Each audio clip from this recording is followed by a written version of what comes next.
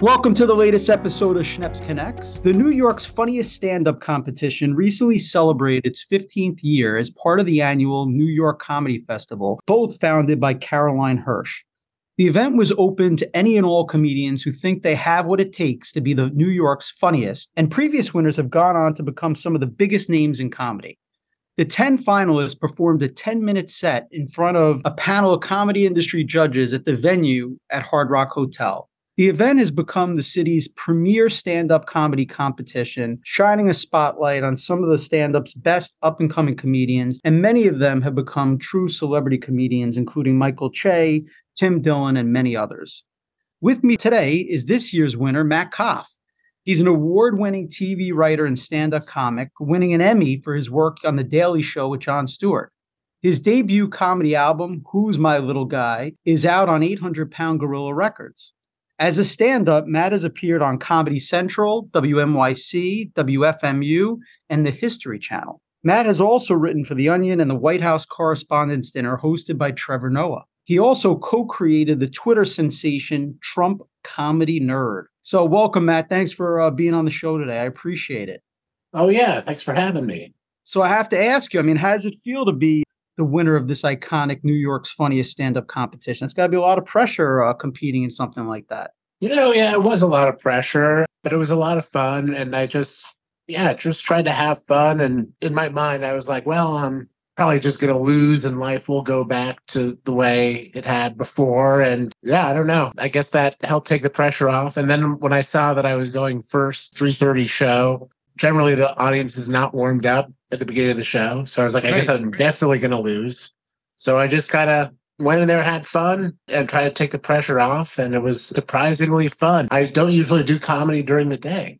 Yeah, apparently hear yourself early. It's always my dream to host a comedy show, like a live stand-up show that happened in the morning. But I feel like people don't generally want to see comedy in the morning. I don't know what it is, but it always goes along with cocktails, right? I'm not exactly sure why. Yeah, not Bloody Marys, but late night cocktails. Yeah, I don't know why. One day I'm going to change that. So talk a little bit about your material, like where you get it and what you think about when you get up on stage. I get my material, because I write for The Daily Show. I try not to touch political stuff because that's my day job and it's often depressing. I write jokes about depressing things during the day. And at night, I like to talk about my cat. Cat? I have a cat. Okay. My cat named Ardsley, named after my hometown, Ardsley, New York, up in Westchester. And a lot of things, just like anecdotes from, I used to work in the Newlywed Game, which is a game show. I talk about that. Just fun, whatever occurs to me. There's no mission statement about a topic, but generally it's just stuff that's taken from my own life.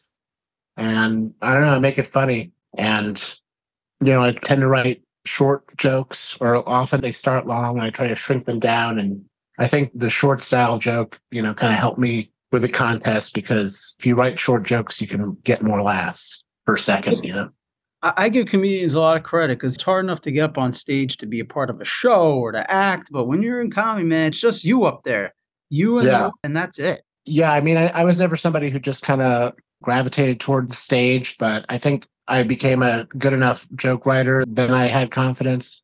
So I was a writer first and then a performer second. So I always felt that if my jokes were good, I didn't have that much of a problem getting on stage. But if I feel like I don't have anything, then it's sometimes hard for me to wing it. For sure. Listen, I guess having material is the best part of the act, right?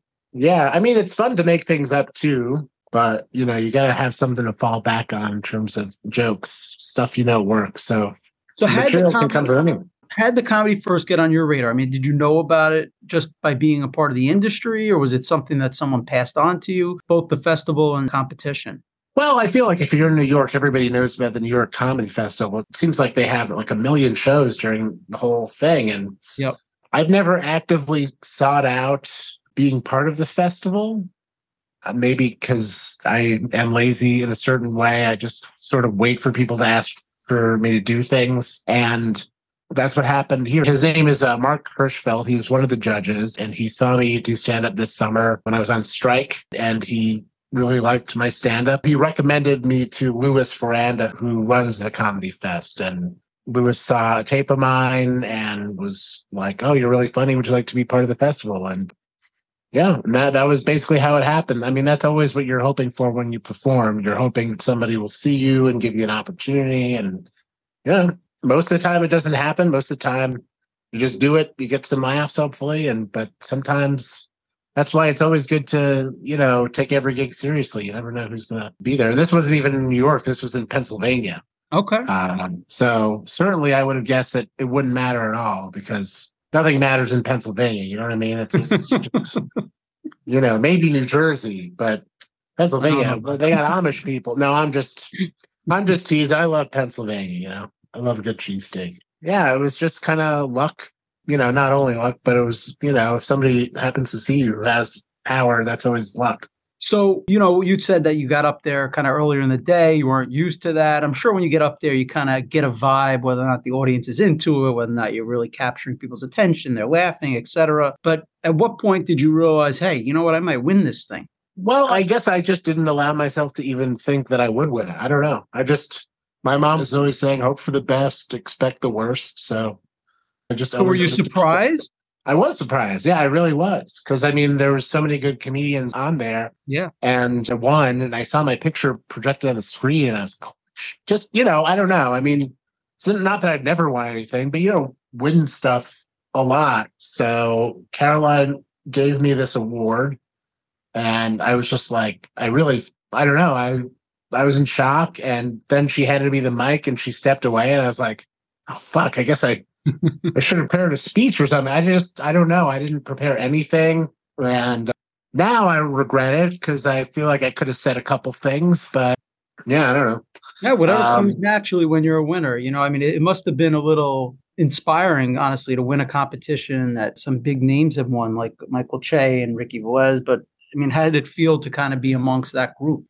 It felt great. I think I had a little bit of a chip on my shoulder because, there's like stuff. I think I've always just been like, I feel accomplished as a comedy writer. I've written for The Daily Show for 10 years. And by this point, like, I know I can do that. I've been here very long, but I've always wanted to like do more performing and be recognized as like a stand-up. And I feel like this is like some real recognition, which is really nice, So my day often will look like, I'm at The Daily Show. It's pretty cool. There's a studio. Yeah. It's a big deal. And then I will go to like some shitty open mic in Brooklyn. And it's just like, I always felt that as a writer, I had made it, but as a stand-up, nobody really gave. I don't know if can I curse? Of course you can. Okay, nobody gave a fuck about my stand-up. So this is the first time that it feels like, I don't know, you're like, oh, you're good at this. And I was like, oh, that's pretty cool, What do co-writers have to say? Well, now every time I make a joke in a meeting, they'll be like, oh, that's from New York's Funniest. And I'm like, oh, I guess I should have made the joke funnier. It's actually probably been a net loss, I would say. More pressure.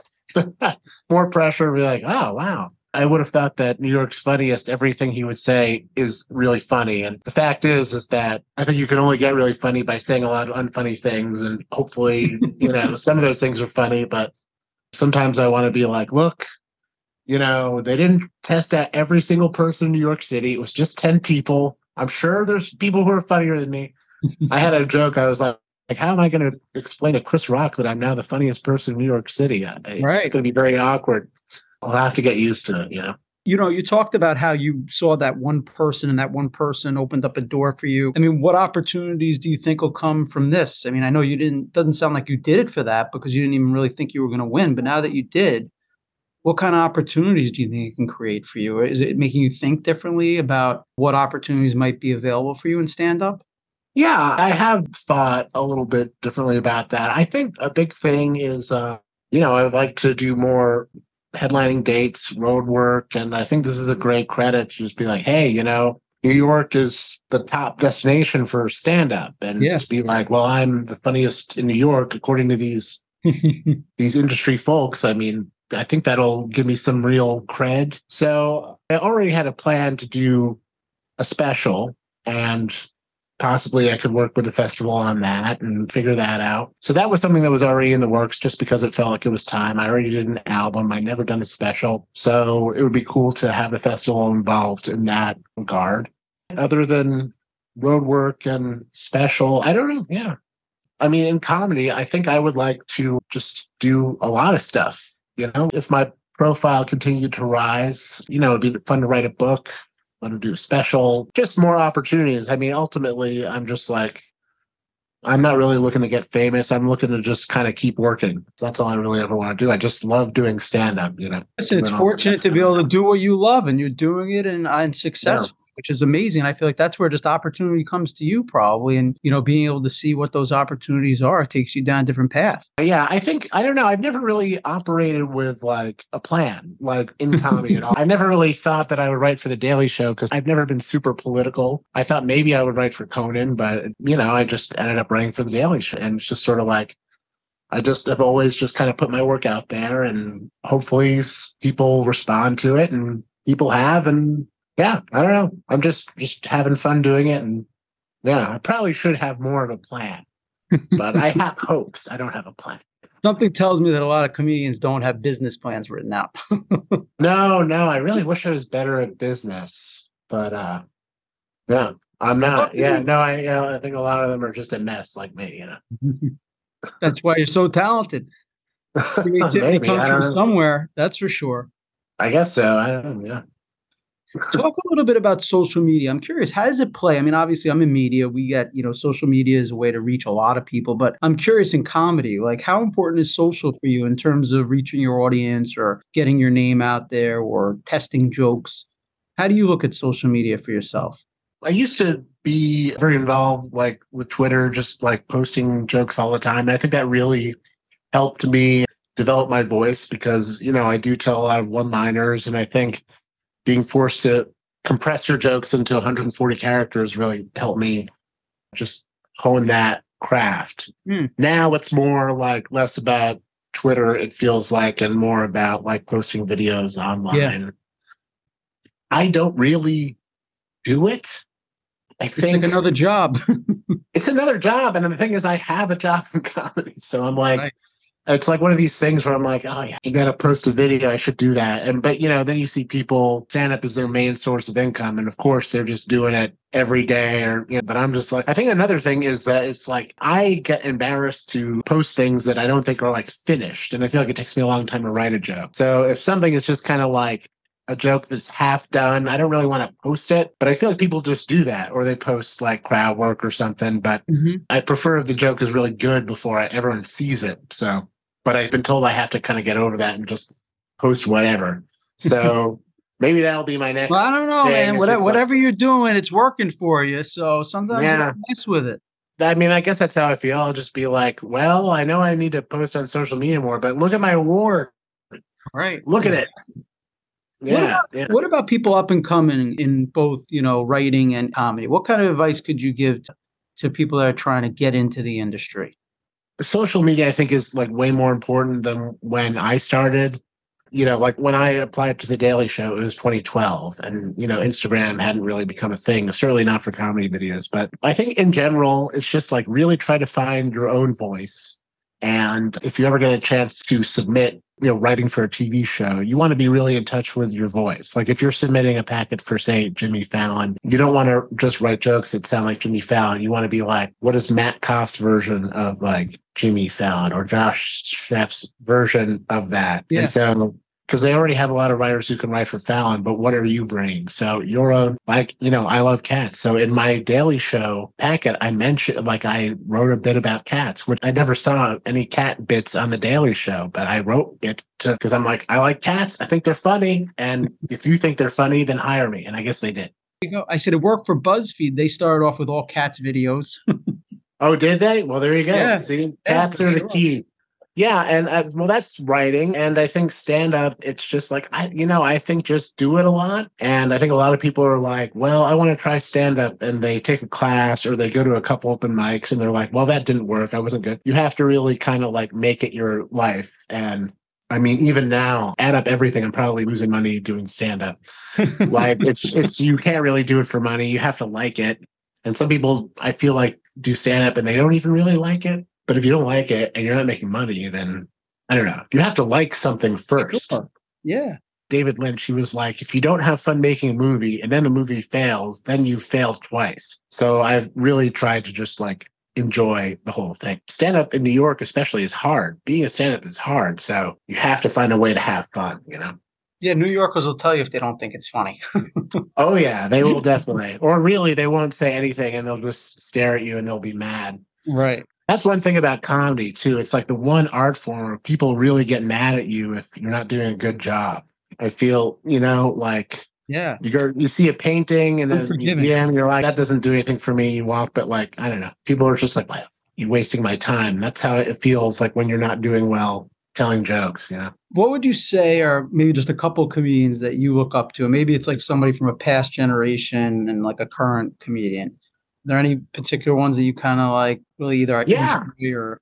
Yeah, I mean, I have a bunch. I really think that like Larry David is, he's not necessarily known for his stand-up, but I just think his jokes are so specific and so funny, and Curb is just so ridiculous. That to me is like the comedy North Star. Currently, I don't know. I think a friend of mine, Joe Firestone, I think is so funny, and she's always trying new things. She just wrote a book called Murder on Sex Island. She's great. And I really like comedians who take risks and maybe do stand up, but also do other stuff. And, that's her. Like, I like when people like stretch themselves and branch out. Yeah. So those are two names. Yeah. So obviously it's great to talk to you, but if I want, or if anybody wants to watch you perform, Matt, where could we find out more about like any of your upcoming acts, or when you do, sign up to perform somewhere, where would you announce it? Well, if you follow me on Instagram at Matt Koff, Mattkoff, that's usually where I post shows. I host a show at Caveat on the Lower East Side with Matt Goldich, and that is a new joke night. It's called Pencils Down. TV writers try out new material. We've had a lot of great acts. We just had Janine Garofalo, Roy Wood Jr. Oh, very There's cool. always, really getting really good guests, because there's one thing that comics in New York need. It's like a place to try out new jokes. And where is that venue, Matt? That's on Rivington Street. It's on the Lower East Side. I wish I could tell the exact address, but no, that's all good. Lower East Side. Yeah. And so that's the first of every month. Oh, the first of every month? Yeah. I co-host it with Matt Goldich, who writes for Seth Meyers. That's awesome. Really funny comic also. Yeah. Yeah, I'd love to come check you guys out. Yeah, please do. It'd be great to have you there. Well, congratulations. I'm really excited for you to hear that, first of all, you won this, but, most importantly, that it opens up other doors for you. And I know how hard it is, honestly, to be a comic. And it sounds like you have a lot of great success as a writer, and I wish you all the best. Thank you so much. Yeah, it's really exciting. I'm excited for the future. It's pretty cool. I'll be looking out for you. My pleasure. Thank you, Josh. Yeah, great talking to you. Likewise. Thanks for listening in to the Schneps Connects podcast. You can hear any of our podcasts at podcast.schnepsmedia.com or stream us on all major podcast networks.